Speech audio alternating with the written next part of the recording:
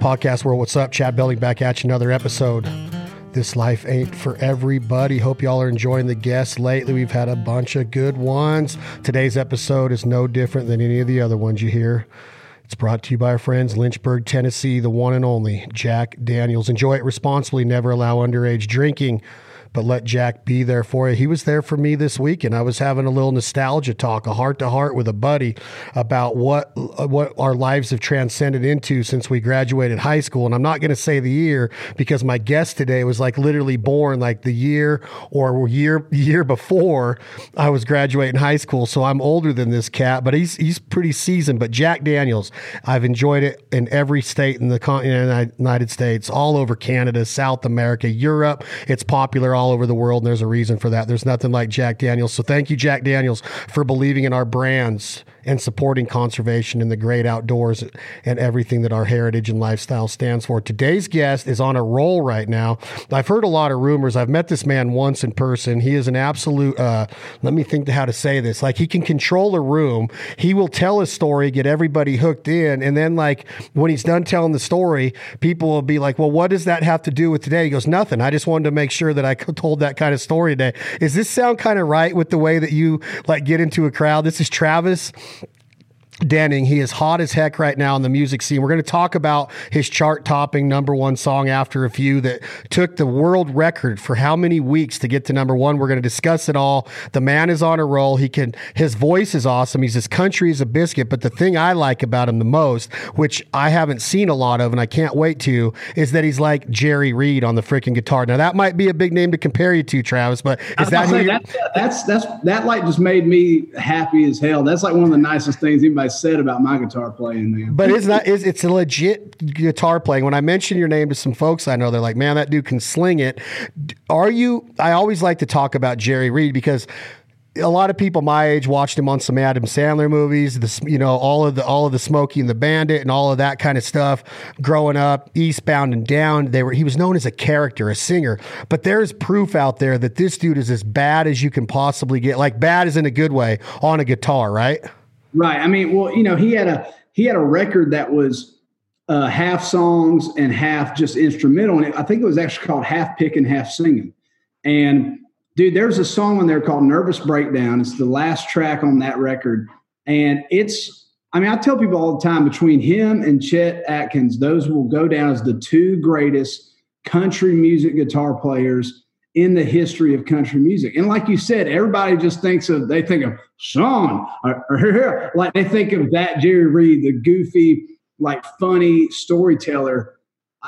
Hands down, probably one of the best right hands, like just best picking hands in guitar playing history. Dude. Was it him and Chet that was on that famous YouTube video?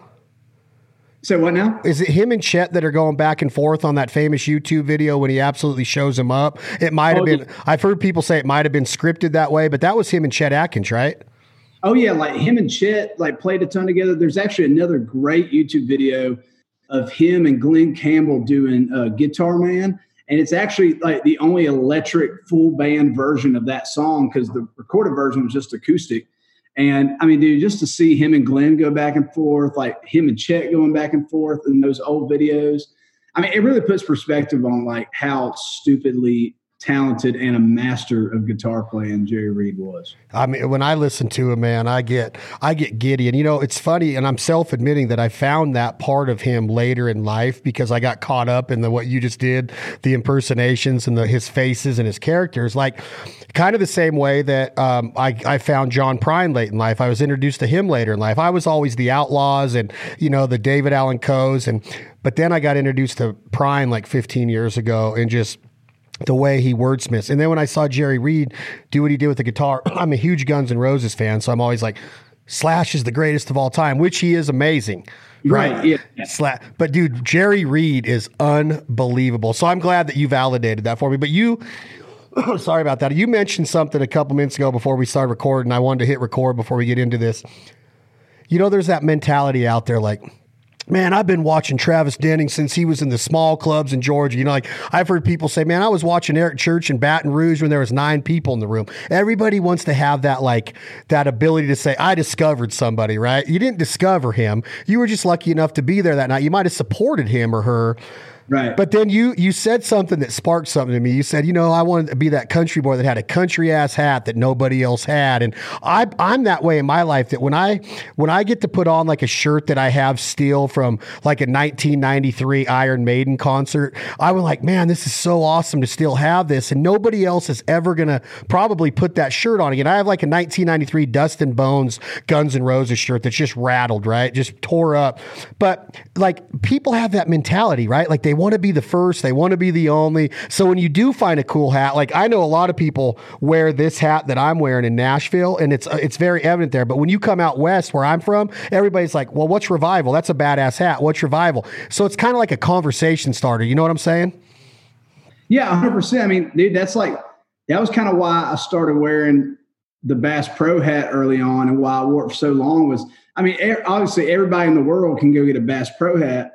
But I felt like in Georgia and stuff like that, I was like, I want to rock that. I'm not seeing anybody wearing that. Like they're all trying to wear these, like, they wear team hats. It was like when I was coming up, just playing bars, everybody wore a Georgia hat or a Braves hat or something. I was like, well, I don't want to do that. Like I want to wear something that's a little bit more like, kind of a little bit more me, although I am a huge football fan, and like just even this hat we were talking about, like I just literally was like, you know what? I want to get some old school tactical patches, just like put them on some blank hats. And that's literally what this is right here. And like, I don't know, I wore it today. I was writing a song this morning with two buddies, and I walked in and my friend was like, where did you get that hat? And I'm like, I can't tell you because I'd have to kill you. I was like, and I told him, I was like, I freaking made it, dude. I just thought it was cool, but that's like you said, I think that kind of mentality, like usually, hopefully breeds cool things out of people, like good creativity, good songs, cool hats, cool shirts, whatever it is, like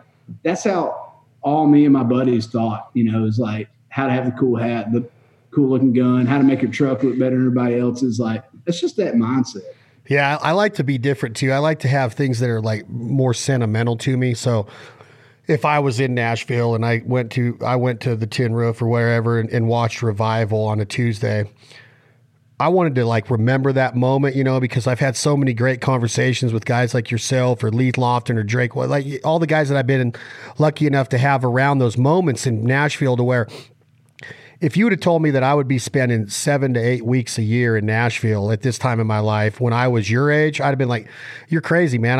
I'm in the construction industry. I'm peddling portable toilets. I'm a toilet pumper.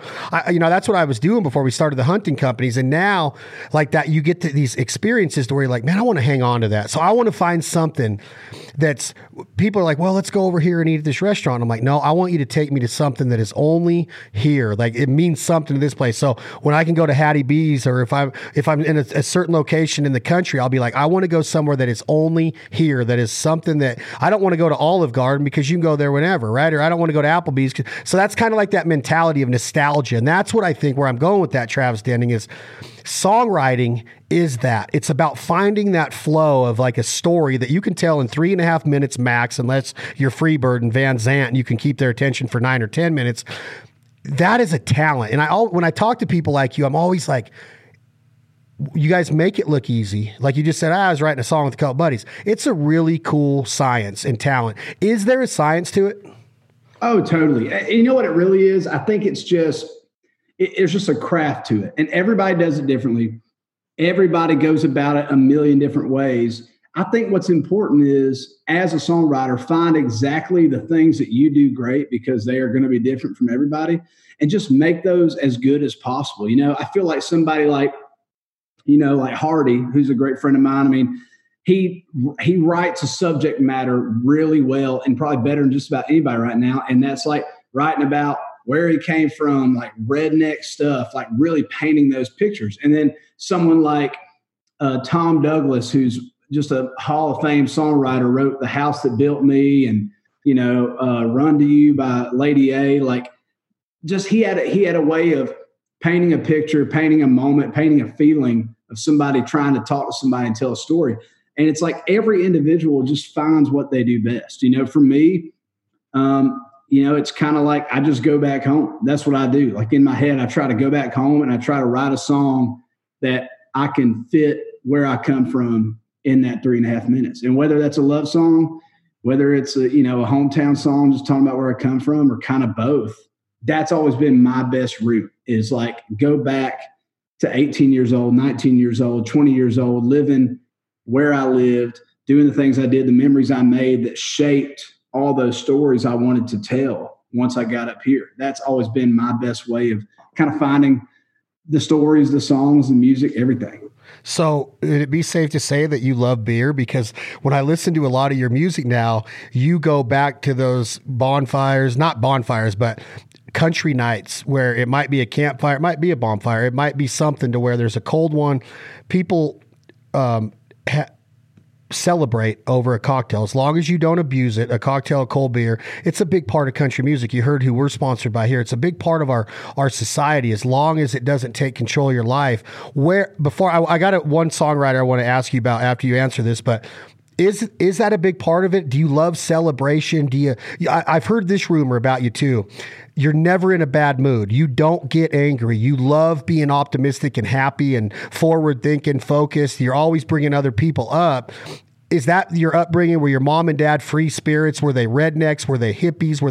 Was it always just like, hey, Travis, we're happy to be alive kind of attitude? Where does that come from? And where did beer fit into that? Because there's a lot of songs in your library that are about beer, right? Yeah. Well, to start with, the overall thing is, it totally comes from my parents. I've got two of the most supportive parents in the world. They're still married. They're literally living their best life. And I hate that saying, but it is true. Like, dude, they're just like enjoying each other. Like, they're enjoying, watching my career grow. They're enjoying watching my sister's career and family grow and all that. And my parents were supportive. My dad was 100% the dreamer kind of mentality. He was the guy that was like, really put me on to music, really kind of just, in high school was like, you're going to make money playing guitar. Like, that's what's going to happen. And it was just because he saw it in me. He saw my passion. He saw that drive. My mom had the same mentality, just a little bit. She kind of comes from a realistic background. That's what she worked on. She was a contracting officer in the United States Air Force. Like, she wrote contracts, you know what I mean? So she thinks from, yes, you're going to make it. So like, here's what you need to do to get to that point in these little steps. And it was kind of a combination of both those things that kind of fueled my positive motivation. Like, just that mentality of like, it's so easy to get pissy and mad at stuff. And I definitely have my moments, but if it's not going to matter when the world's ending one day or when life is over, then it probably doesn't really matter right now. And that's kind of been my mindset, man. It's like, I'm having too much fun in life right now, And as far as the beer, in my opinion, beer is the elixir of the South. Like, when I think about the memories that I write songs about, the good and the bad, everything, there was like a cold beer open in that moment. And I think for me, like you said, the celebration of, and definitely Jack Daniels. I'm a tequila guy too.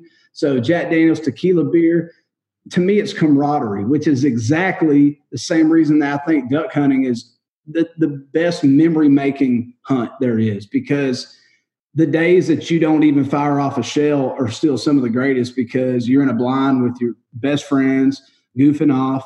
You might have stayed up all night telling stories and having fun. And so I don't know. I think for me, that's why a lot of my songs revolve, they got a cold beer cracked somewhere in there, because I think about those times and I love looking back on those moments of camaraderie and stuff. Yeah, I think as far as life goes, that's really what we're striving for. And that's all we really have, is that whether you're a billionaire that's on a yacht or a janitor that's whistling Dixie and sweeping a hallway at a high school, the memories that you have to look back with, whether it's a photo album or a story or a book or a journal or whatever, it's cool to see how seasoned you are at a young age. You're 18 years younger than I am. So that means that you're 28 right now, 27? 27. Yeah, I'll be 28 in December. 27 years old, and you're that seasoned, and that has a lot to do with your upbringing and the way that you were allowed to kind of shape your life and cultivate your life and be like, hey, I can do this. I can become this. I can become passionate enough about the guitar to where I'm going to have the belief and the support of my family, my mom and dad, my sisters. But now it's got to be almost a pinch myself feeling every day, because to break as an artist, to get a number one hit, to write number one hits, to be able to sell out a 5,000 seat theater, to be able to open for some of your heroes growing up, you almost got to be pinching yourself, because the humility has to set in of like, what the heck is going on? Yesterday I was drinking a cold beer with buddies, and now I'm literally living my dreams out. And you were putting music out at 19, 20 years old. It hasn't been that long ago. And now you're a broken art, not broken, but you broke. And now you're climbing every rung that there is in the country music industry. Yeah. It's so wild, man. Like, and specifically, I'll tell you when After a Few went number one, that weekend, I was in my hometown. I was in Warner Robins. I was visiting my sister and my brother-in-law and all that. But I kind of also lined it up like one of my best friend in the whole world, still is today, since chemistry class. You know what I mean? He lives up in Murfreesboro now, just south of Nashville. So we still see each other a lot, and he's in the Air Guard. So once a month he has to go do drill. You know, you just got to go and sit at the Air Force Base and do your duty. So it was a weekend where he had to go home. I was like, I'll ride with you and we'll just party Saturday night. Like, we'll celebrate, we'll do a whole thing. And it ended up, we had a fish fry, had a couple drinks with, a good little group of buddies. And it was just nuts to sit there and like wait for midnight when the chart closed and it was official. And just to sit there in my hometown bar, that's like my favorite place to go when I'm home, surrounded by buddies that I went to high school with, surrounded by buddies that, I don't know. I mean, we're my friends and part of all the inspiration that leads to wanting to move to Nashville and tell my story. You know what I mean? To write those songs, just sitting there at the moment that I had the number one song with all those guys doing exactly what you said back in the day, drinking beer and just freaking wishing and hoping and praying that it would happen one day. It was just the craziest full circle moment of like, I was so blessed to be able to have that moment with my people that were there at the beginning with it all. And it's just awesome, man. Those moments are like, they're so hard to explain. I mean, they're so hard to explain.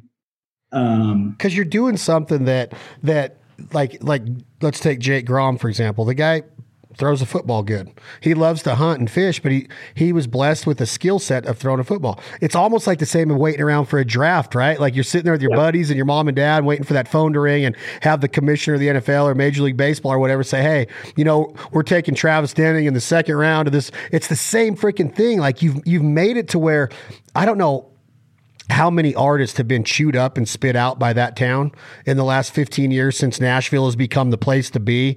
And the explosion of country music, probably in the late 80s, early 90s, it really exploded. It's chewed up a lot of people. You didn't have it in the bag when you left Georgia to go there. You really didn't.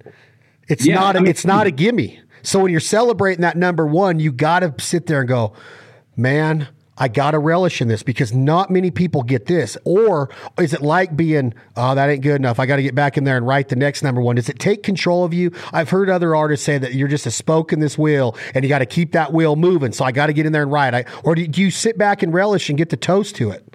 Oh, for this, it was like soak up every ounce of it. There's definitely almost every other every other like stepping stone and cornerstone of my career that's kind of got me to the next level. It's probably been a little bit more of the latter. Like when I signed my publishing deal, like when I first moved to town, I signed a publishing deal. Somebody was paying me to write songs. Like that was an amazing feeling, but I immediately I gave it one night and I celebrated. And then it was like, well, let's go write hits. Like that's always been my kind of like keep the head down and don't come up for air until it's time to celebrate kind of thing. When I signed my record deal, I celebrated. I spent 3 nights having fun. And then it was like, okay, what songs are we going to record? What are we going to do? For me though, man, hitting the top of the charts, just like you said, dude, there is absolutely no gimme. Like, and every step of the way that things have happened and good tours have happened, great shows, it's kind of like, you're in this mindset of like, we're not even close to where I want to be. So like, this is awesome. Let's keep the pedal down. A number one song is just that's the first moment where it felt okay to just sit back and go, holy hell, I did it. Like I freaking did it. And that's, I told my producer, our big push week, which is when we like think we're going to be number one. They're calling every radio station saying like, play it as much as you can kind of thing. Pretty much by Wednesday, we had such a lead on the charts that it was like, I think everybody knew it was going to happen. And I talked to my producer that day and I just said, dude, is this like nuts? I was like, I'm freaking out. And he texted me, he said, buddy, he said, it's amazing. And he said, and it's always awesome. He said, he's like, the next time you have another one of these hits, hopefully he's like, it's going to feel just as good. He's like, it's just a moment of finally being able to sit back and say, I won, I did it. And for me, that's what it was, man. And I drank so much beer for a week. It was just insane. It was so much. I was like, I couldn't help it. I was just like, this is amazing. Like, it was so much fun. My girlfriend threw me a big surprise party. Like my parents surprised me. And it was an eye-opening experience because you know what? Every now and then you do got to pop your head up and say, holy shit, this is my life. And I'm thankful. And that was a good time to do it for me. I love it. Could you imagine like the career that I look at of if I was a songwriter, maybe besides Dean Dillon, I think I'd want to be DLM. When I watched DLM, David Lee Murphy, last year in Montana, he did this little storytelling night where he told a story before each song, and he was with the full band. And it was unbelievable to hear the experiences that went into like the Monster hitch, right? Like Dust on the Bottle, when it comes on, you cannot help but go, that's one of the coolest country songs ever written. You just hear, and the biggest thing too is you hear burn out and you know it, right? Yeah, away. You just know it. And it's been 20 years, right? And to see him still writing and getting hits with Chesney, and he's writing with a lot of these artists right now. I don't know if you've written with him, but man, what a freaking career. You have written with David Lee? Yeah, we've actually written 2 songs together. We need to write more together because, dude, literally, he's also just one of the like best people ever. Like, dude, he had another hit, for crying out loud. Him and Chesney, Everything's Gonna Be All Right. Me and him played a lot of like radio shows and radio events together. And dude, just to like, I'll tell you right now, man, just sitting there and like after a show, sitting on a rooftop bar in Louisville, Kentucky, that's where we were, and just drinking like some whiskey and him telling me stories about hanging out with Dickie Betts from the Allman Brothers Band. I literally texted my dad and I was like, I'm doing the coolest thing ever right now. I'm sitting on a rooftop with David Lee Murphy talking about Dickie Betts. I was like, this is nuts. And can't like you said, he's just a driven dude, man. Like, and his songwriting career has been insane. He's had like 14 or 15 number 1 songs. Yeah. It's when I see him and what he means to the songs that he's written, whether it was Al Dean with that was I don't even know how big a hit the Tractor was, but to hear that how simple it was for him to wordsmith these things and what they become and what they mean to people. I don't know like if he really gets it. I don't know if David Lee Murphy DLM could actually sit down and go, I wonder if there's somebody in Reno, Nevada right now taking pride in listening to Dust on the Bottle this many years later. When I put that song on, people just get a smile on their face. I wonder if DLM even gets what his lyrics and what he says on his songs, what they mean to people, right? And I think that is what every songwriter, the real songwriters, okay? Like I'm very positioned in my stance in my beliefs, Travis Denning, of some of the music that comes out of Music City. We're not going to go there. I have the ones I love, and I have the ones that I just roll my eyes at. When I put on music that I take a lot of pride in, and I get the reaction that I'm expecting, it's almost like when you cook something really good and you put it on the table and you're waiting for somebody to go, man, that's the best damn spaghetti sauce I've ever eaten, when they're just saying that. But with music, I want people to feel it. I want them to go, who is that artist? And I want to see him right now going onto their Spotify or their Apple Music and I've seen it so many times with this Foul Life playlist that we have with the artists. I ask all their permission. Do you mind if I put your music? It's getting tons of downloads. We market on TV. Here's the artists that we believe in. And do you mind if we have you on there? And all of them say, heck yeah, we want our music out there. So when I hear, when that song comes on, I'm like, God, could you imagine if this duck hunter from Reno, Nevada, that's an average duck hunter, but kind of an okay freaking, podcast or whatever you would describe me at. Could you imagine if I ever had the chance to ask David Lee Murphy, man, you mind if I put your music on my podcast or on my playlist? Like, that would be the ultimate to me because of the way his music has made me feel since the mid 90s. And that's what I think songwriters are trying to achieve. Would you agree with that? Oh, 100%. I mean, there's always been this so here's the deal. I moved to Nashville in 2014. And in 2014, and for a handful of years afterwards, there was this big movement of the bro country thing. Now, here's the deal. I liked a lot of it. I mean, a lot of it was great. It was fresh. It was new and all that. But what came out of it was there was kind of this big pressure kind of put on songwriters to really have to deliver just hits, just radio, feel good, don't think about it too much hits, which are definitely they're necessary. I mean, every now and then you want a song that makes you just want to drink beer and not think about anything else. And I totally agree with that. Now I feel like we're in such a good position that I feel like fans are really, really diving into songs that take their mind somewhere, and whether that's to love, to heartbreak, or back home, or, to God, whatever it is.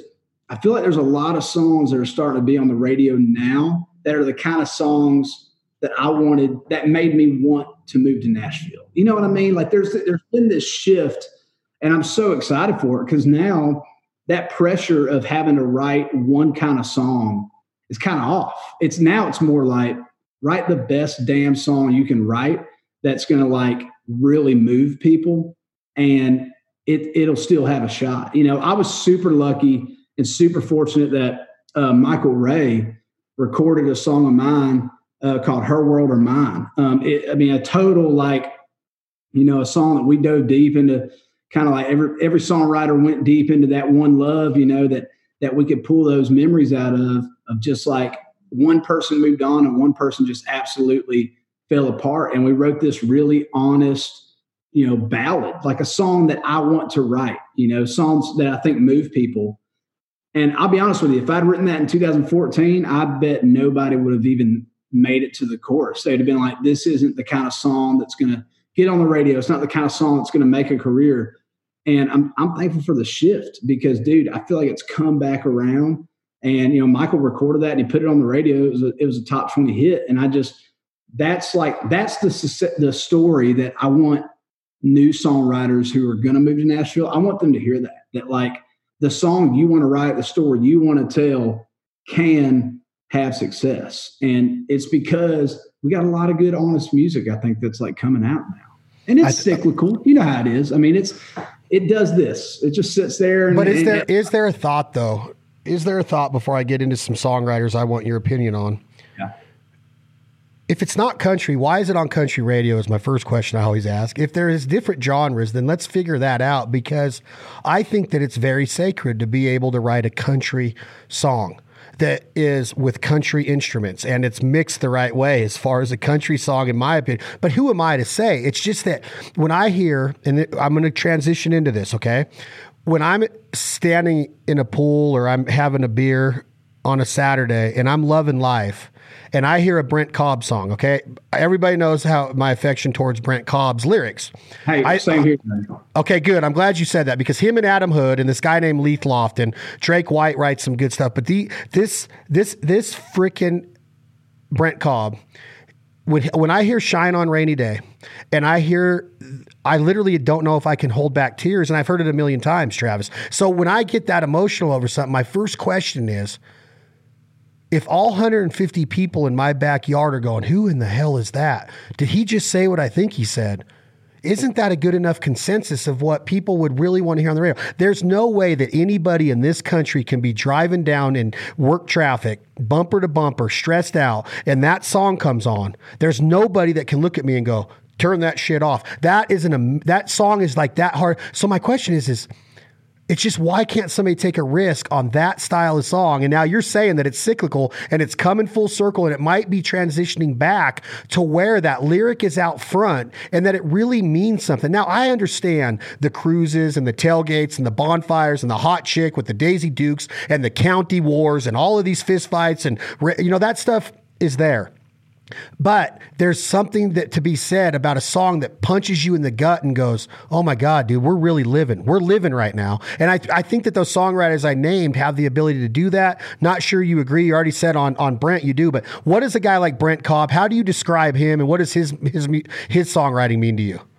Dude, Brent Cobb can't even be described. I mean, Brent is like, so I've known Brent for several years. I think, God, maybe 8 years now. And Brent is a great friend.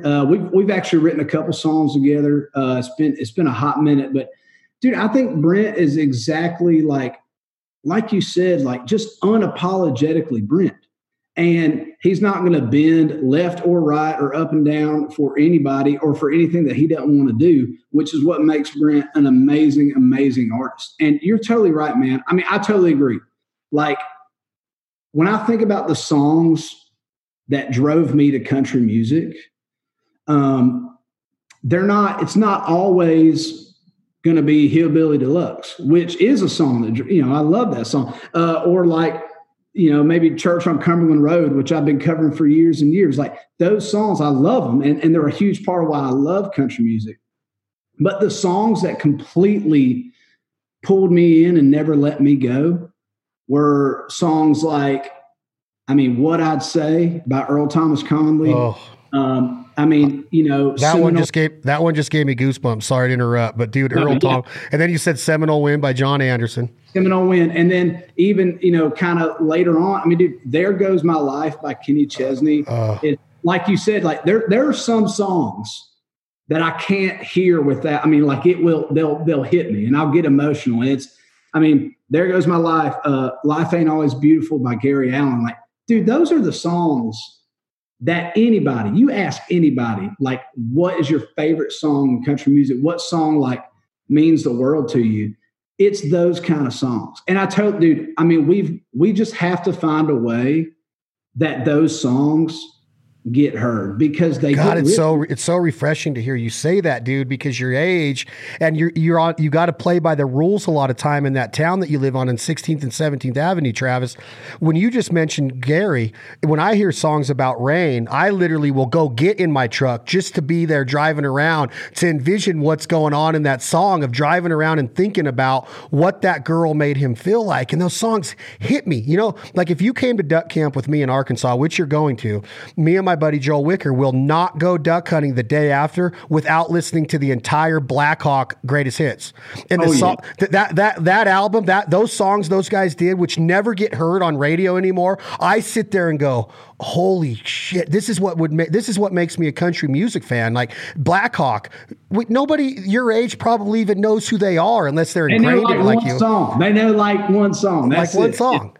And they Goodbye Says It All. Yeah, Goodbye Says It All with Red Lipstick on the Mirror. Like that whole album, every song they did, even Big Guitar was like a trendy, like a cool song. But dude, I'm telling you, like when I hear that kind of music, I'm like, please let it do what Travis Denning's saying and circle back to where we can at least feel like this is achievable. This is what life is. It's not about a lot of the stuff that I call cubicle country that everybody's kind of just pressing these songs out. Take it. Like you said, we got to get a hit. That's why when I hear Adam Hood sing a song about, he's got a song called Hell of a Fight. And it's all about where you're sitting right now on the day that he said, I got to get out of here and move back. I can't afford to be here anymore. I'm shattered. And that song is like, man, you talk about getting kicked in the teeth and figuring out how to keep going. You know how Adam Hood keeps going? By pencil to paper and writing songs and just keeping his dreams alive that people like me or you are going to go, good night, I want to hear that again. And that's what I love about songwriting. Absolutely. Dude, and just another perfect example of how it can work and it does work. Dude, my buddy Riley Green wrote a song by himself, about just things in life that he wished were good. And it was kind of this weird, denial kind of guy way of talking about how much you miss your grandpa. You know what I mean? And he put it on the radio and it worked. You know what I mean? It's like, that's a song that like people hear and they just go, I mean, they stop dead in their tracks because it means the world to them. And like, dude, it's not only dudes. I mean, there's plenty of girls that are writing amazing songs. Amazing. You know what I mean? I think this Hailey Whitters girl, dude, she's insane. She's so good, dude. She's so good. She was on the podcast and I just that was before COVID, and I'm not interrupting you. I want you to go back to that. She sat across this table I'm at and I'm like, holy shit. Like you're a gem, like, right? She's a gem. She's a good buddy. I mean, I think she still lives right down the road. I'm in East Nashville. I saw her one day and she was like walking her dog. I texted her. I was like, do you live by damn Cleveland Park? She's like, yeah, but, dude, I mean, she's like, I remember seeing her play a song called Black Sheep, that at the basement, for like a little BMI thing. This was probably like, God, it had to been 4 or 5 years ago. And I just was like, I couldn't believe it, man. She's so awesome. And it's such a great moment right now in time. I really do think that pendulum is swinging because Hailey is someone who deserves a record deal. She's somebody who deserves a shot at radio, and she's getting it. You know what I mean? She like finally has it. You know, she's signed a record deal at Big Loud. She's got a great team. And I really do think when today's country music listeners hear somebody like that, I just don't think they can ignore it. You know what I mean? Dude, I love hearing it put in that way, because that's kind of what I said about the people in my backyard. What is the consensus? If the music sucked, they would say, Belding, put something on. But it's quite the opposite, Travis. It's like, how do we get more? Where do we get it? Because people don't even know how to get it. They're like, who's Brent Cobb? And I'm like, I get it, because it took me moving, going to Nashville a bunch and getting in this inner circle. Because they heard it from somebody. And it's just, and the thing is too, it's like the mentality of kind of this newer, just in my opinion, just honest to who's singing it. Even if they didn't write it. I mean, I've cut outside songs, like we've all done it. I just want it to feel like it's Travis, whether that is the song that's going to gut punch you and the song that's telling something that sometimes we don't want to talk about, but we need to talk about, like heartbreak and loss and those things.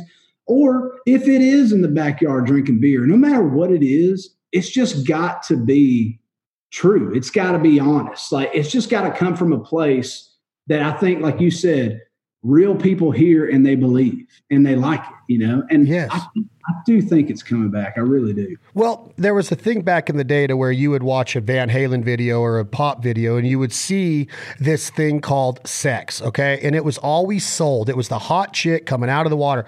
And country music, I think, has the ability to, the girl is the girl and the boy is the boy, and it's the lyric that means something to me. And where I'm going with that is that there is a way to talk about how special a human being is to us without showing that part of it. And I'm not saying that that's never going to play a role in it, but the real part of a song to me is the lyric, not the video, not the visual, not the marketing behind it. It's the lyric. And it's cool to hear you say that is coming back, because Hailey Whitters is built on one thing.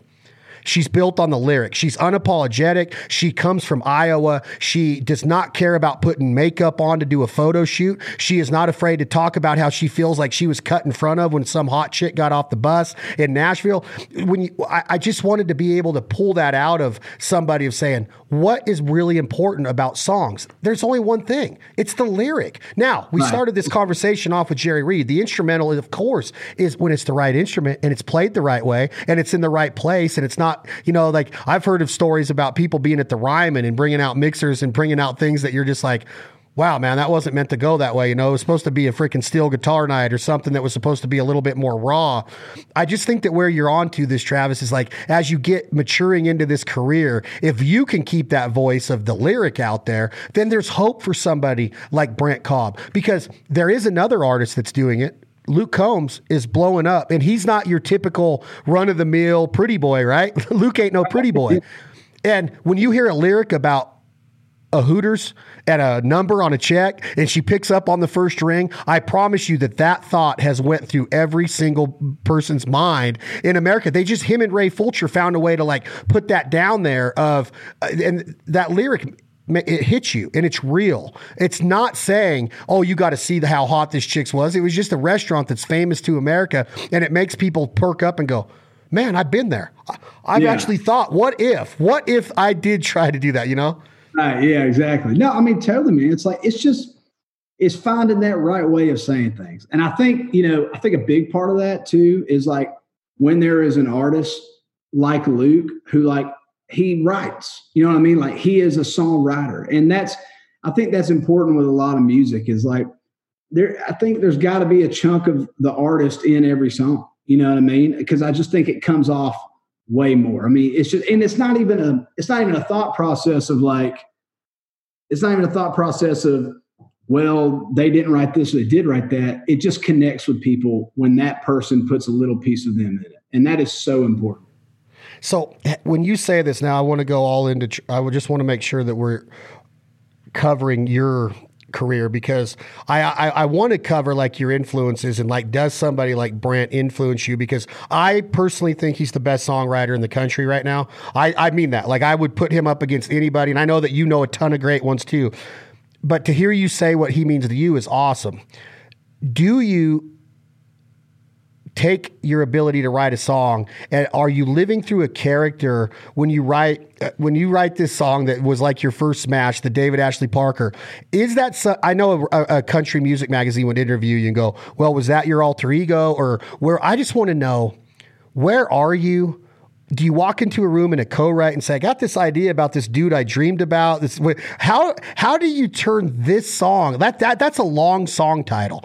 The entire song title is David Ashley Parker from Powder Springs. Is this a real person? How does a song like this pop into your head? And how do you make everybody that's listening to country radio feel like they know him? Because I feel like I know the dude. Everybody knows one of these guys. And is that what you were trying to get through with it? Dude, honestly, that song is like 100% autobiographical, because my fake ID that I actually had was Ashley David Parker, and he was from Powder Springs, Georgia. The only thing I changed in that song was I put David as the first name because it just kind of sang better. And because I was like, David is a guy's name, like Ashley's both. I was like, it might get confusing. But dude, I mean, I walked into the room with Jesse Alexander and John Randall, who are two insanely talented songwriters. And I said, dude, I've always wanted to write a song, the story of like my fake ID and like that little snippet in time when you needed a fake ID. And I want the name of the song to be what mine was. And so we just did our best to go like, how do we tell the fake ID story? Okay. Everybody's story with a fake ID is the same. You know what I mean? With a few things change. It's like you had a fake ID because you wanted to buy a beer, or you wanted to get into the bar before you were 21. Like that's why you had a fake ID. So it was like, how do we make it super specific to me, but people hear it and they go, oh, that was me, or that was my buddy Michael who had the fake ID. And that was the mindset. And for me, dude, everything in there was 100% true. Like of just like getting the ID, using it, all that stuff. And it's just awesome when you can be specific to what happened in your life and it resonate with other people. Because it just what does mom say when she hears it for the first time? Dude, mom and dad had a couple beers with David Ashley Parker. You kidding me? We'd go to Longhorn Steakhouse before I was 21. Dad's like, go ahead and give it a shot. I'm like, no, I remember sending them that song for the first time. Like it was the day I wrote it. And I just had the work tape, just me and the guitar. And I was like, y'all have to hear this song. I sent it to my buddy who found the fake ID, like all that stuff. And it just, I knew right away, I was like, I want this to be my first single. Like I want to introduce myself to the world with this. And I knew it was going to be difficult. Like I knew it wasn't going to be after a few. I mean, like after a few always felt like it would do well on radio because it kind of checked off those boxes. But I was like, that's not how I want to introduce myself to the world. I want to come out and say, I sing about stuff I grew up doing. I sing about real things in my life. And this is my first kind of testament to that. And that was fun, dude. I love that. It's still probably the biggest moment in my show, man. It just connected with people, like especially people my age. They're just like, they're like, holy shit, that was me 5 years ago or 7 years ago or whatever. And it's do you have a holy shit wow moment? Like when you moved in 14 to Nashville, when I started going there was in 2009, you'd be standing in Losers on a Thursday night and you go, what the hell? And you look up and Toby Keith's with the band, or Bobby Ritchie's with the band, or you're over here at, that's, when you're first new to Nashville, you got to go to Tootsie's, right? Steve's done an unreal job growing his brands and his properties on Broadway. So you're there and you're like, holy shit, dude, that's really Terry Clark up there just picking, or, you know what I'm saying? Like, do you have one that's on the top of your mind that before you were breaking and before you had a record deal or even a publishing deal, did you have an oh shit moment in Nashville? I'm trying to think of like the times I saw. I mean, probably like one of the early ones was just like being at Losers, and like Brett Eldridge got up there and sang a song, and that was so early on, and he was just huge at that moment, and like we were just like you said, it's the movie Nashville scene. Like just like if there was a movie about Nashville, that's what would happen. You're like, whoa, this is badass, And I remember seeing Robert Randolph and taking a shot with him at Losers one night. Robert Randolph's one of the best steel players ever. And I was just like, oh shit, this is Robert Randolph. And like he did a backflip in the bar. I mean, it was insane. Like he literally did a backflip in the bar. And I'm like, this is Nashville, I guess. But the biggest moment that stands out for me of just cool, super awesome, was at the BMI Awards. They were honoring Kenny Chesney. He got the Icon Award. Hands down, probably still my favorite year of the BMIs. I mean, I'm such a big Kenny Chesney fan, and his early music was such a driving force. And, me being motivated to come up here. And Dean Dillon got up on stage and was telling this story. I'd always heard this story, and he confirmed it. Kenny did. He said the first time he wrote with Dean Dillon, he was throwing out titles, song titles, all this. And Dean just stopped him and said, hold on, kid. He goes, you're going to have to give me about 5 minutes to get down on your level. And literally, he told that story at the BMIs, and I was like, that's amazing. That's the funniest thing ever. And Dean Dillon got on stage, and then he told a story. He said, he said, I got a call from, Troy Tomlinson years ago. They had signed this new kid, and he really wanted me to write with him. And Dean said, I asked Troy, I said, well, what kind of songwriter is he? And he said, he sent me this song. And Dean Dillon sang Tin Man by Kenny Chesney, which, Kenny wrote by himself. And seeing Dean sing that song, and Chesney is literally like crying, like his eyes out.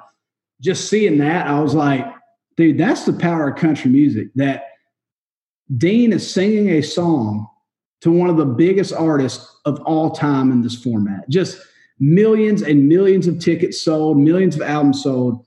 And he's using that guy's song to make him feel emotional. I was like, it's just mind blowing, man. I really do believe. Sorry to interrupt before you go on. Was the gist of it that when he got Tin Man sent to him, he's like, I will write with this guy based on what those lyrics were? Yes. He said, send me, essentially send me some of his songs. I'll see if I want to write with him. And Troy sent Dean Tin Man, and Dean heard that and he said, okay, I'll write with this guy. Cause Tin Man's just insanely great song, and so country. It's times like these, I wish I would, and just that moment, it also proves one thing, dude. Like, I think songs don't really belong to like us. I don't think After a Few belongs to me. I don't think Where That Beer's Been belongs to me. I think it just belongs to people. And like, I'm just lucky that I was there that day to be blessed with the direction and the thought process with my co-writers on any song to create that song. And it just proves that. I mean, Kenny wrote Tin Man and probably made thousands and thousands of people cry and, drink a beer to it, maybe get over somebody. And right there, years later, he's getting moved to tears by a song he wrote by somebody else. It's just, there's such a magic in 3.5 minutes worth of music, man. And that's the whole theme of this whole conversation, is what it does, what music is intended to do. Absolutely. And it's it belongs to the whatever is up there, and it does what it does to people. And that's why I think I think it's the most important thing in life for a lot of people, especially for me. I mean, it's gotten me through the biggest times of my life, the toughest times, and it's made the good times even better, and that's what it does. And that's why it's important. Does Chesney know how you feel about him and what he means to your career? Are you friends with him? Have you met him? Have you written with him? I've met Chesney, haven't written with him. I did have a song that I wrote with one of his close friends that he actually personally put on hold for a little bit of time. And that was like, I like saved the email where he was like, oh my God, this is an amazing song. But no, we never really talked. I mean, he's awesome. And he's kind of one of those guys that I'm like, I don't even know if I want to be friends with him because I like him being one of my big motivators. And it's like, it's kind of nice to like at least have somebody that I'm like, I can always be like, he's up here and I'm down here kind of thing. So maybe, I don't know, if he wants to take me to the islands one day, I'm there. You're going. I'm there. Like, I'm gone. He's going with you. Party there. Yeah, come on. We're going to go. It's great. But I don't know, man. I've George Strait's one of them too. Okay, wait. Yep. There's 3 concerts. They're happening on the same night because the King was one of them. It's on the same night. You only get to go to one with your girlfriend. George Strait in Houston, Texas. Garth Brooks in Nashville I'm not going to say Nashville. Garth Brooks in Oklahoma, where he's from. Oklahoma City, we'll say, or Tulsa, whatever the venues are there. But it's got to be a big one because it's freaking Garth. And the third choice is Kenny Chesney at the New England Patriots Stadium up in Cape Cod. Which one are you taking your girl to? George Strait, Houston, Texas, without a doubt. Without a doubt, dude. I mean, and it's definitely no diss on the other ones. It's just like, oh, dude, it's George Strait, man. I mean, there's been so many times I've just put him on shuffle and I'll just drive. I mean, dude, like that used to be my thing. When I would drive home, I'd get to Atlanta and I had an hour and a half drive to get to Warner Robins, and I would listen to George Strait for the rest of the way. George all the way.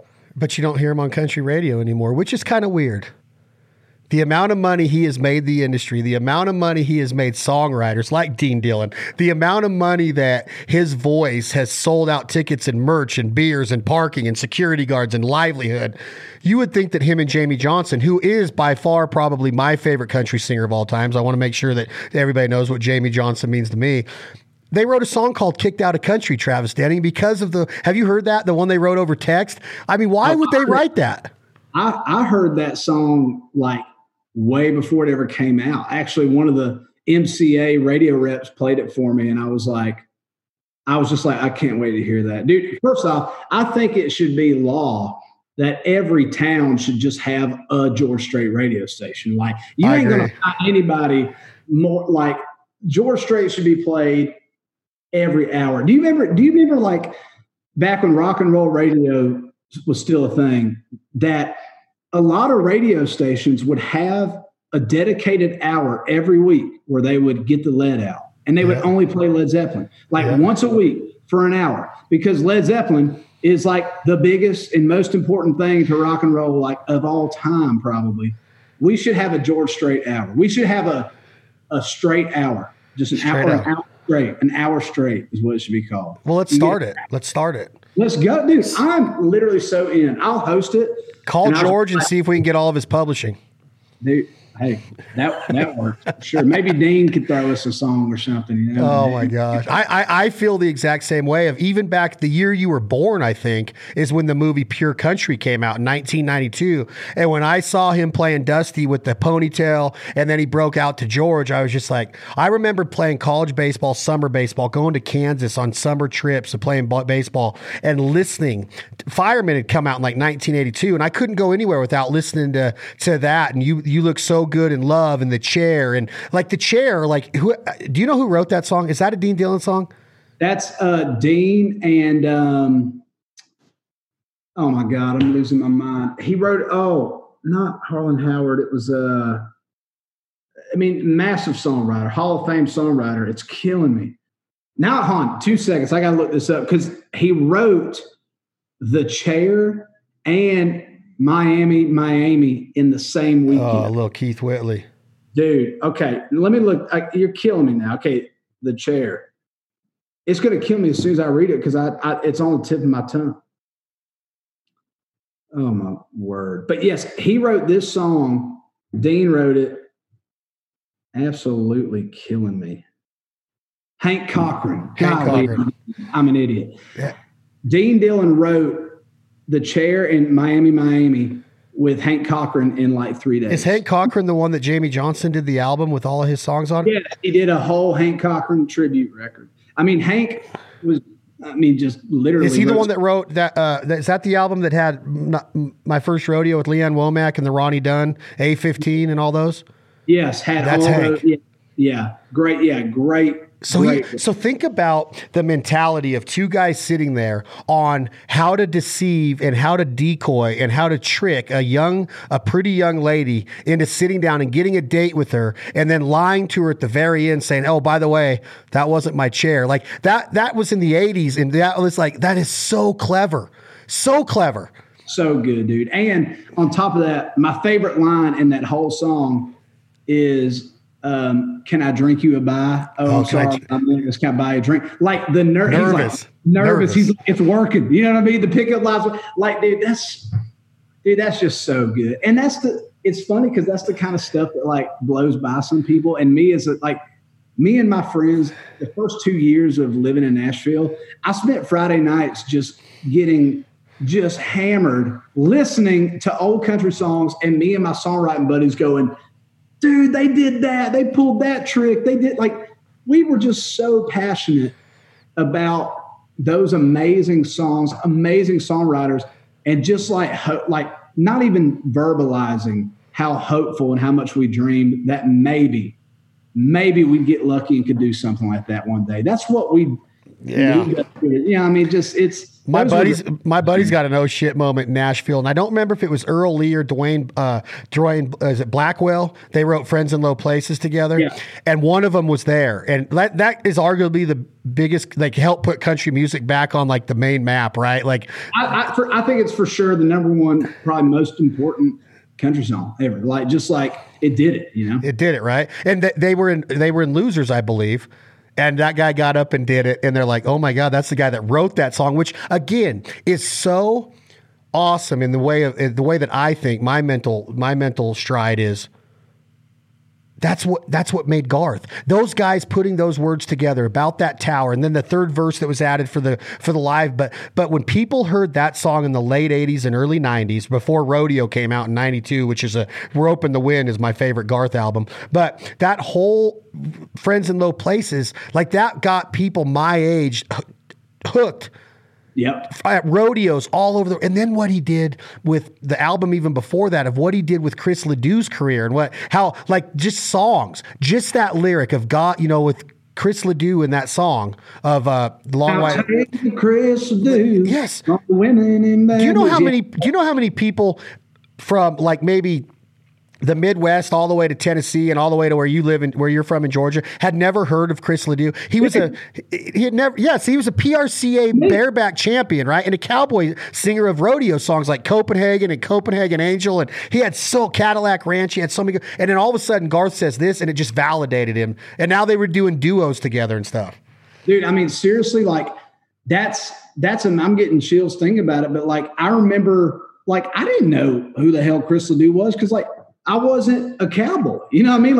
I just didn't, like you said, it's kind of a lot of those great Texas country artists, you get introduced to them in roundabout ways. And you get into that kind of scene and that music by almost having to be introduced. And whether it's another artist or a friend.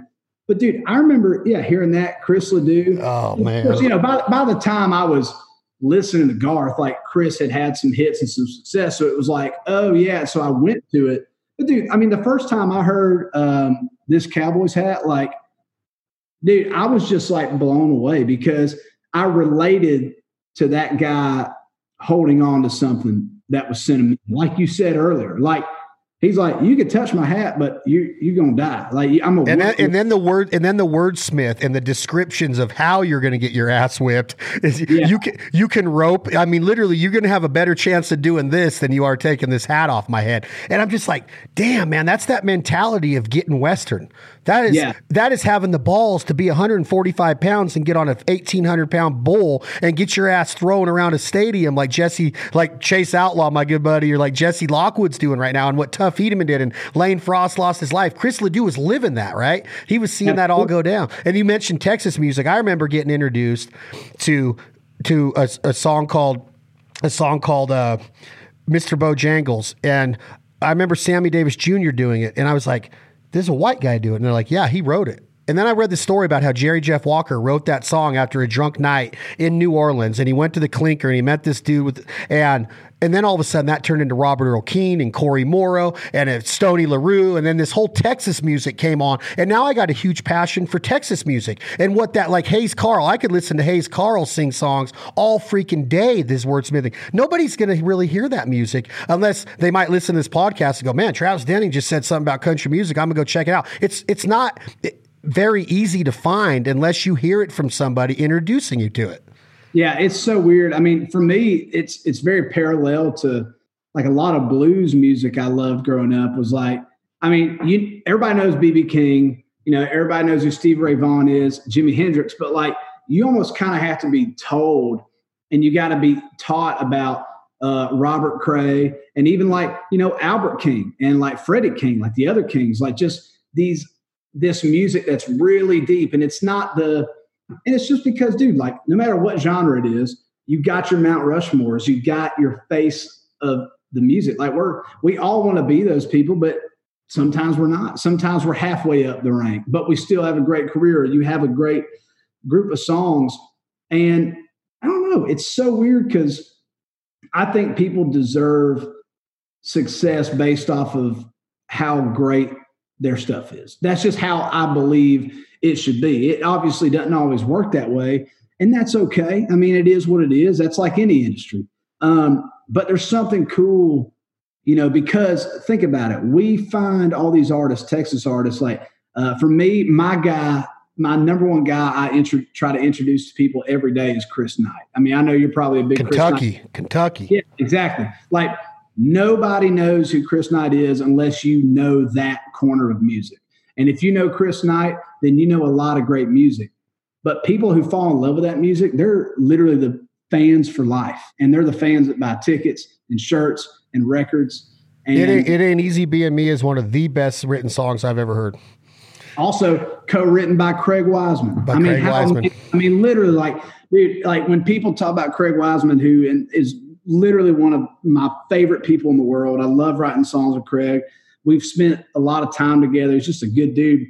They always think Live Like You Were Dying and Get Your Shine Up. They think of like these big hits, which are, he's had like 30 of them.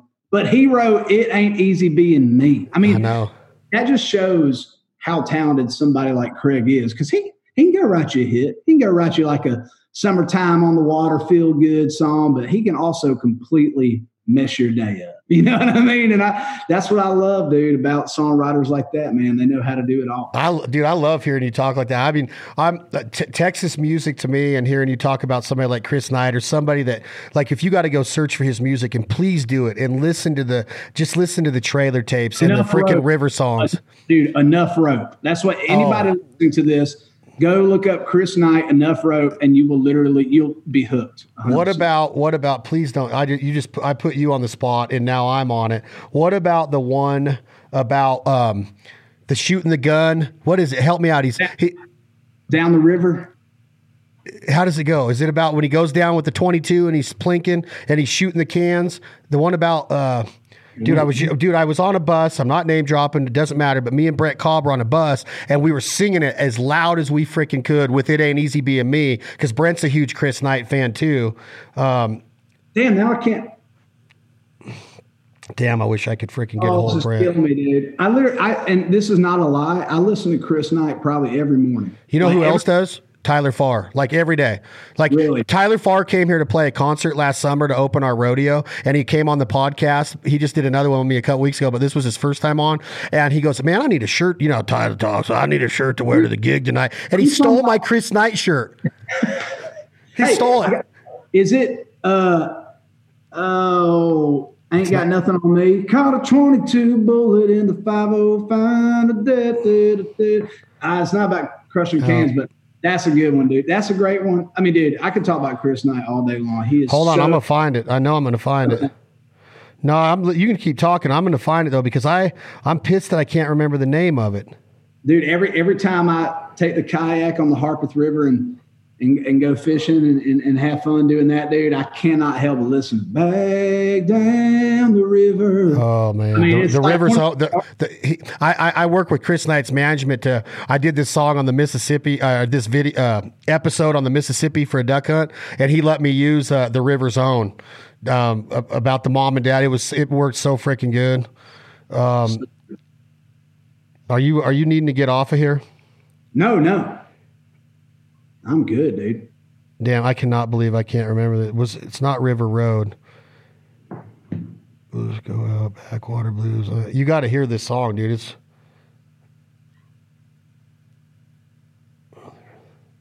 dang it, dude. I'm telling you, I ain't gonna find it.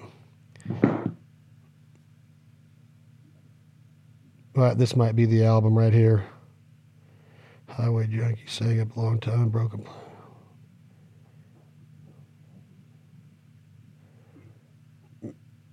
Man, yeah, I can't believe it. I can't. His first two records, I mean, and I mean, I love them all, obviously, but I mean, his first two records, I mean, the self-titled and A Pretty Good Guy.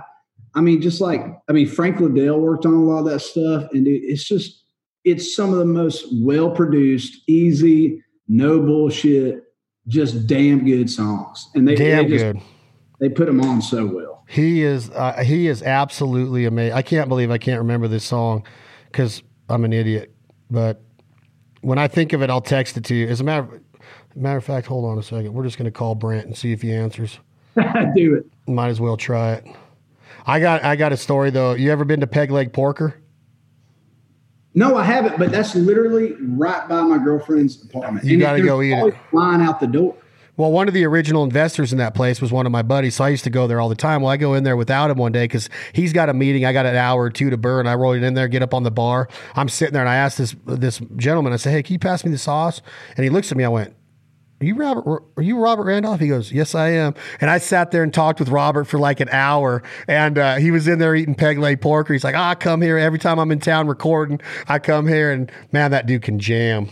Oh, dude, he's awesome, man. I've seen him live so many times at festivals, and he's a great festival guy. Like I've seen him play early, I've seen him play late, and he just gets a crowd fired. Oh, he rips. Festivals are tough sometimes, man. You get out there at 2:00, it's hot as shit. People are tired, sitting down. He'll get you up. He'll get you up and moving. Yeah. Do you know Dean James Jr. that played with him? That's he's an artist in Nashville now. You got to listen to him. I'll send you some of his stuff. He's strong. His name's Dean James Jr. Brent never answers his phone. This is Brent. Leave a message. I'm gonna leave. Yeah, were you gonna leave a message? I'm just gonna text him and tell him to call me. Yeah, tell him that I said hey. I saw that for sure. Because he's living back down in Georgia now. He's been down there for a year or two, I think. Yeah, literally, my mom's maid of honor from her wedding posted a picture the other day. With Brent, he was like helping out his cousin at a food truck or something, was just there or whatever. And she was like, I just saw Brent Cobb, singer-songwriter. It was on my Facebook. I loved it. He had his hair pulled back. I'm like, hell, that don't even look like Brent. Yeah. He's got the ponytail rocking most of the kind now. He does. Man, I can't remember the name of that song. I don't know if is it The Damn Truth? I don't remember, man. I'll tell you what. It's about being baptized. He's baptized by going down on the road and shooting the holes in knocking over all the cans with his 22. You can't. I mean, that's country is, like you said. That's country is a biscuit right there, dude. That's just that's the shit I love, man. Because we all got buddies back home who that's their thought process. You know what I mean? It was ours. You know, I mean, it is. It's just good stuff, dude. I have a road trip coming up. I'm driving to Kentucky. My girlfriend's graduating this weekend, so we're going to go to Kentucky, celebrate with her family. And I got a 3-hour drive, and I'm just going to listen to Chris Knight the whole way up, and then I'll call you when I hit that song. Well, I'm gonna try to get Brent to let me know sooner, and I'll text it to you because Brent's it's one of the most influential songs like that. And Brent says that he says probably the best country song ever written is now I'm gonna lie to you again. I can find this one quick. I know you've heard it. What's your favorite Guy Clark song? Oh, dude. I don't, he did a version. Anyhow, comma, I love you. Yes, have you listened to that? That's so good. Brent says that is the perfect country and Western written song, like David Allan Coe says, but he says that's his go-to is Anyhow, I Love You. Dude, I mean, there was actually a version that he did of, what was it was a Townes Van Zandt song. Oh, to live is to fly, both low and high. So lay the dust off of your wing. He had a version of that he did with Wade Bowen that was like amazing. So amazing. It's somewhere on the internet. Man, I'm really disappointed in myself about this freaking Chris Knight deal.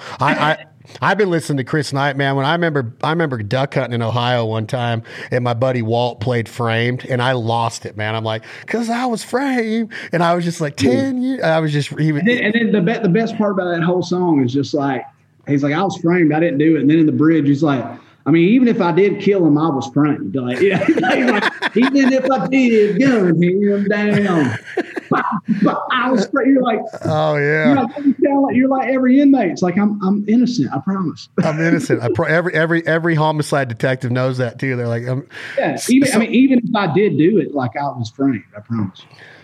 Will you pick a couple for us, dude? Absolutely, for sure, man. If Brent calls, I'll hold up my phone that he's calling. We might have to have an interlude. And I'll go right into digging holes or something. Oh, God. I do. This is my current single on the radio. It's about beer, of course. So here's where that beer's been.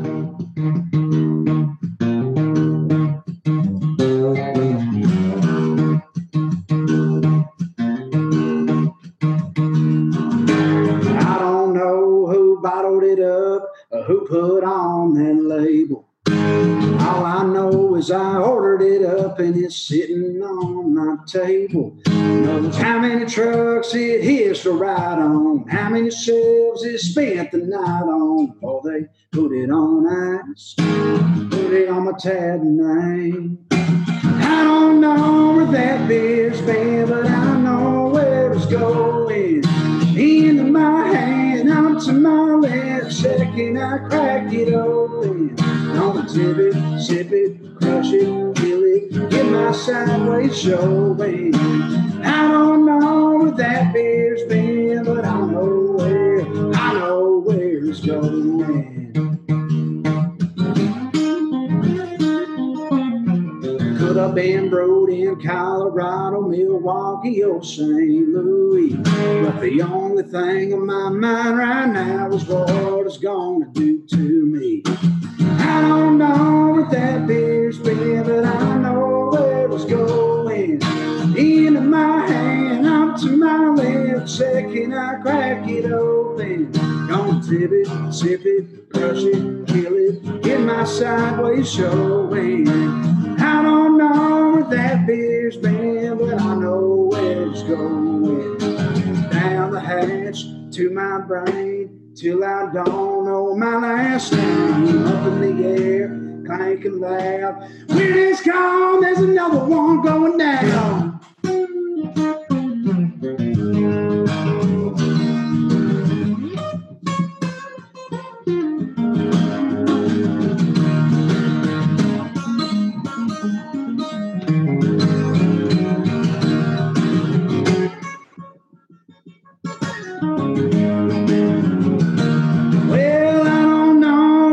Beer's been, but I know where it's going.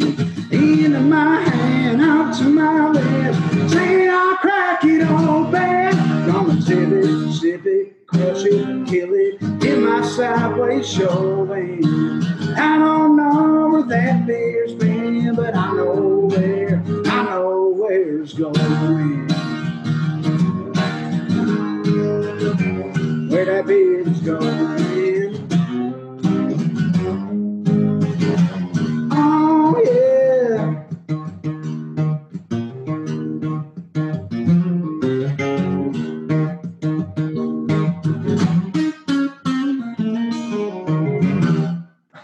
Dude, unbelievable. Hey, meet my brother Clay. This is Clay Belding. What's up, Clay? Good to see you, man. We're trying to figure out if we could pull out these headphones, but my brother's a picker. Hold on a second. Let's try it. Can you hear me? Yeah, I got you. That's good. My brother's a picker, so I want him to hear you pick. Can you pick? Can you run something through? Oh yeah, I'll hit that solo one more time.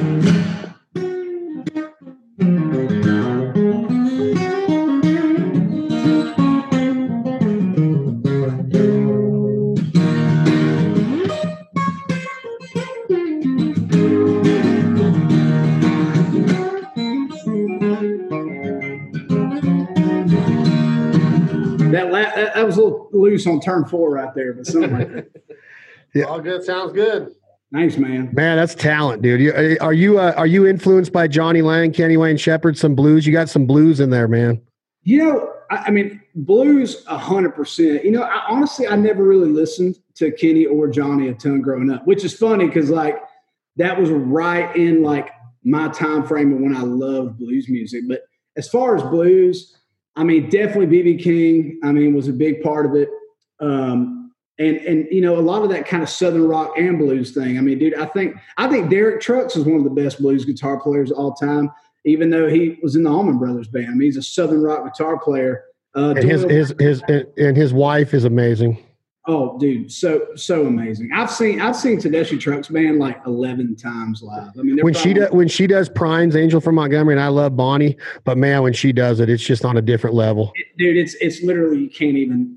It's just lights out insane. Doyle Bramhall Jr., Robert Cray.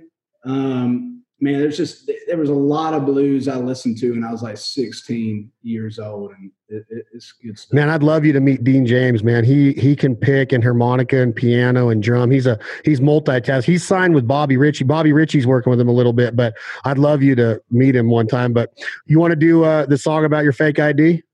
Absolutely. Why not, man? Let's do it. This was on the radio for you.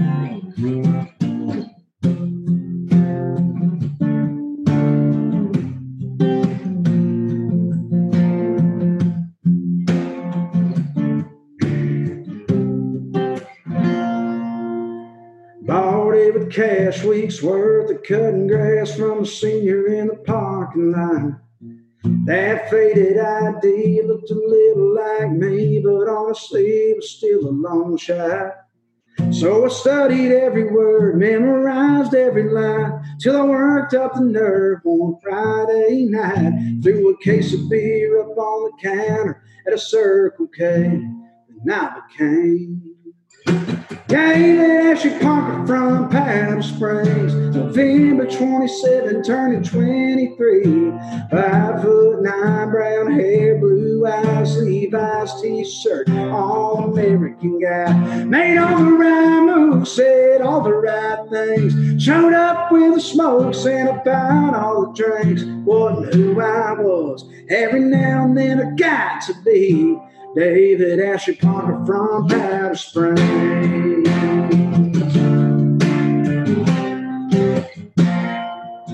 That little plastic card, it got me into bars, made me friends at the liquor store.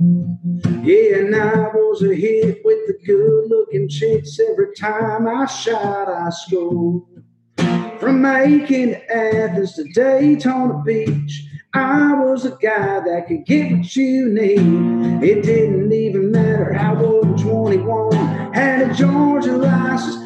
Said I was David Ashley Parker from Powder Springs, November 27, turning 23. 5'9", brown hair, blue eyes, Levi's t-shirt, all-American guy. Made all the right moves, said all the right things, showed up with the smokes and about all the drinks. Wasn't who I was, every now and then I got to be David Ashley Parker from Powder Springs.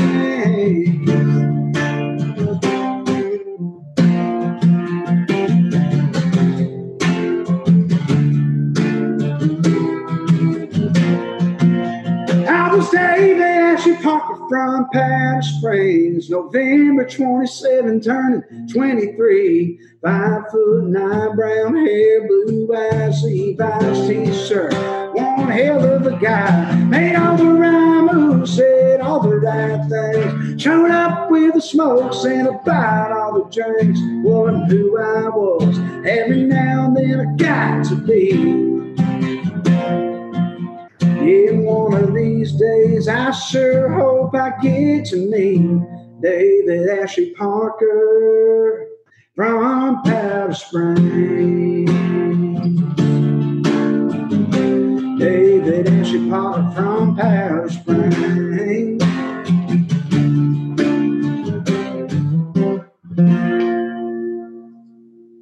How long does it take to write that when you walked in after you gave him the idea? I think we wrote that in about 3 hours, 3 or 3.5. Did it chart? It went to top 20, right? It was top 40. It went to 32. 32. Yeah, it's one of those things where it's kind of that woulda, coulda, shoulda, what if. Like, you know, I sit there and think, I'm like, well, what if we went with After a Few first, and then we did that? But if you think like that, you'll go crazy for the rest of your life. Well, if you think like that, do you think Garth Brooks would be as famous as he is if he came out in country music today?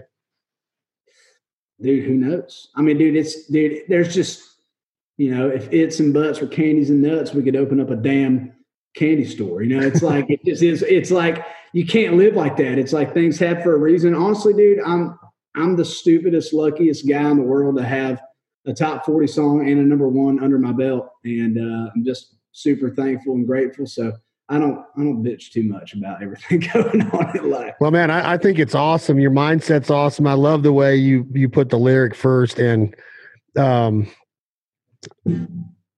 don't know. We covered a lot. I really think that lyric you brought back to my mind about the chair today, you know, about drink you a bye. Like, it's so well, like, just think about when they pinned that, the grins on Dean Dillon's on their faces when him and Hank wrote that. They looked at each other and went, yeah, that's it. That's like, they know it, right? It's almost like I was talking to Justin Moore a couple weeks ago, and when he did this song that he's getting ready to may have a number one with Why We Drink, like when him and David Lee wrote it, they looked at each other and they just know, like, that's it. They got it, right? Dude, and a great story about that. So Justin's producer is my producer, and not a lot of people know this, but Justin Moore is actually, like, he's been one of my biggest mentors in country music. I've known Justin for, I guess, every bit about 6 or 7 years now. He cut 2 of my songs on his Kinda Don't Care record. And he's a guy I try and talk to at least a couple times a month, you know, just text him and see how he's doing and all that. He took me on my first tour and all that. But when they were writing Why We Drink, they said they threw the title out, and Casey Beathard, who's one of the co-writers on it, you know, just stupidly talented, they said he just leaned back in the chair and went, "'Cause it's Friday, 'cause it's Monday." And they were like, got it. There we go. We're writing that right there. And dude, like you said, David Lee Murphy, Casey, there's a group of songwriters, they just know how to say it, man. They just know how to say it. And it's people like me. Because it's alcohol abuse. I'm just trying to get to that point. That's what dude, you're writing good shit, man. I appreciate it. Real good. It's nuts. It's a journey. I don't know if anybody ever masters it. I really don't. I think every day is a challenge with a song, and that's what makes it awesome and fun to pursue. Well, let's make a promise to figure out where you and Damon are going to come meet us. Thank Damon for making this happen. It's funny because I had your number when I first met you, and then and then Damon brought it back in. I'm like, "Is your number still the same?" I met you, and you're like, "Oh, I remember now." And then you sent me those pictures of you and Bandit. But man, congratulations on the career. I know your mom and dad did things right. It's awesome to know that you got that phone call on that number one. That's a heck of a story, man. Man, I appreciate it, dude. Yeah, thanks for having me on. And dude, if there was ever a year that I'm available to go duck hunting, it would be this year. So we'll do that, and we'll have a blast. And I'll bring the guitar, and we'll sing Chris Knight songs until we're blue. Oh, I wish Brent Cobb would have called me. That dude he hates his phone. He doesn't do much. But as far as electronics go, when he hits me up, I'm going to ask him what song we were. Do you remember what Chris Knight song we were singing in the bus that night with Brent on the way back from Tahoe? It was Ain't Easy Being Me, and then he brought that one up about the 22 and shooting the tin cans, and I'm like, And you're floating down the river. The brothers are floating down the river. That's the one? Yeah. Pretty sure. No, I don't think so. The River Zone? I don't know. Down the river, but it ain't got 22 in it. He kills the guy who kills his brother and all that. Yeah, that's not it. No, this song's about how he just goes out of his house in the dark, and what really he needs to clear his mind is to just go light up the sky with some bullet holes. And yeah, we gotta get on the prowl and find that one. I'm gonna have Brent Cobb. I'll text you when I get it. But man, congratulations! I appreciate you being on. You wanna head us out with your number one hit? Dude, absolutely. All right, let me do a little closure. That's Travis Denning. Get his music now. He is on the way up. He's writing awesome stuff. He's got it going on. I'm glad to know him. Remember to support the partners and sponsors that support us here at all of our podcasts and TV shows. Thank you, Jack Daniels, for believing in us. Please enjoy it responsibly. Never allow underage drinking. Everything in moderation. Let Jack be there when you're listening to Travis Denning. Hey, Travis, one question. Can I, and you know who we can't end this without talking about the one and only. He heads up our playlist. He does all of the mixing for me. Ben Ratliff. Is he a cool cat or what? Dude, absolutely. I actually texted him last night when you told me you texted him. I said, I told you that I only know Ben when he owes me money. But that's no, dude. Ben is such a great guy. I've known him for years and years since he was working with Brent, and then when he was on the road with Ralphie May. He's just a freaking great guy, man. I love him to death. And we were texting that we got to get out in the water and drink some beer and catch up. So we're definitely going to do that. Yeah, well, thank you to Ben. Do you mind if we add your music to our playlist? Dude, go for it. The record label may shoot you in the face because they usually shoot me in the face when I do stuff like that, but just don't tell me. But I don't think it's a publishing deal. It's only on Apple Music. They got to go on you're still getting the downloads on it. Oh, okay, perfect. Dude, I don't know jack shit about that stuff. Yeah, I would never mess with your publishing. I love my music being out there, so rock it. Well, we'll be rocking it at all the pool parties and all of our hunts. I'll get you some dates for the duck camps, and I can't wait, man. Congratulations. This is After a Few, number one. And this is the world record holder for longest to chart it took 68 weeks to go number one? 65, yeah. It's the longest run to number one in like Billboard country music history. Wow. Hey, it ain't the record you asked for, but it's the one you get. So hey, it ain't easy being me.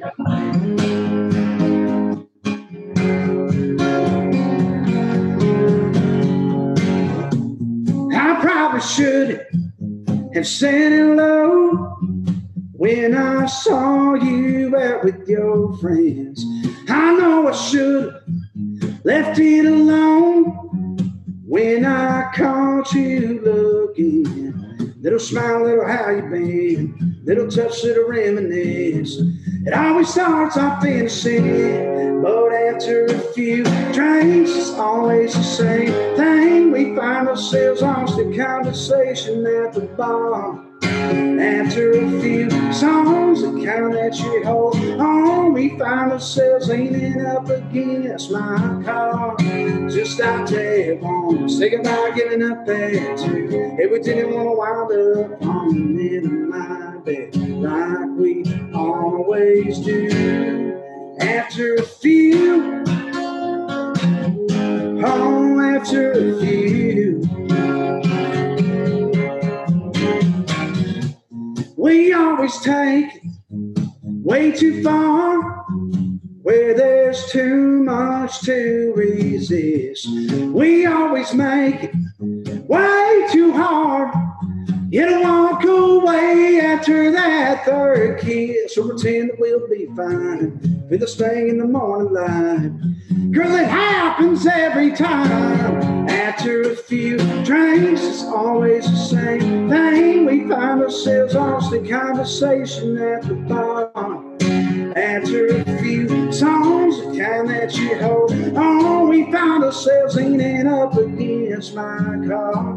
Just out there, won't say goodbye, giving up there too. If we didn't want to wind up on the end of my bed like we always do. After a few, oh yeah, after a few. Little smile, little how you been, little touch, little reminisce. We don't know how it is. after a few drinks, it's always the same thing. We find ourselves lost in conversation at the bar. After a few songs, the kind that you hold on, we find ourselves leaning up against my car.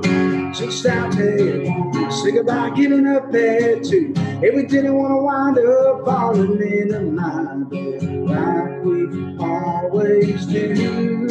After a few, oh, after a few, it's always after a few.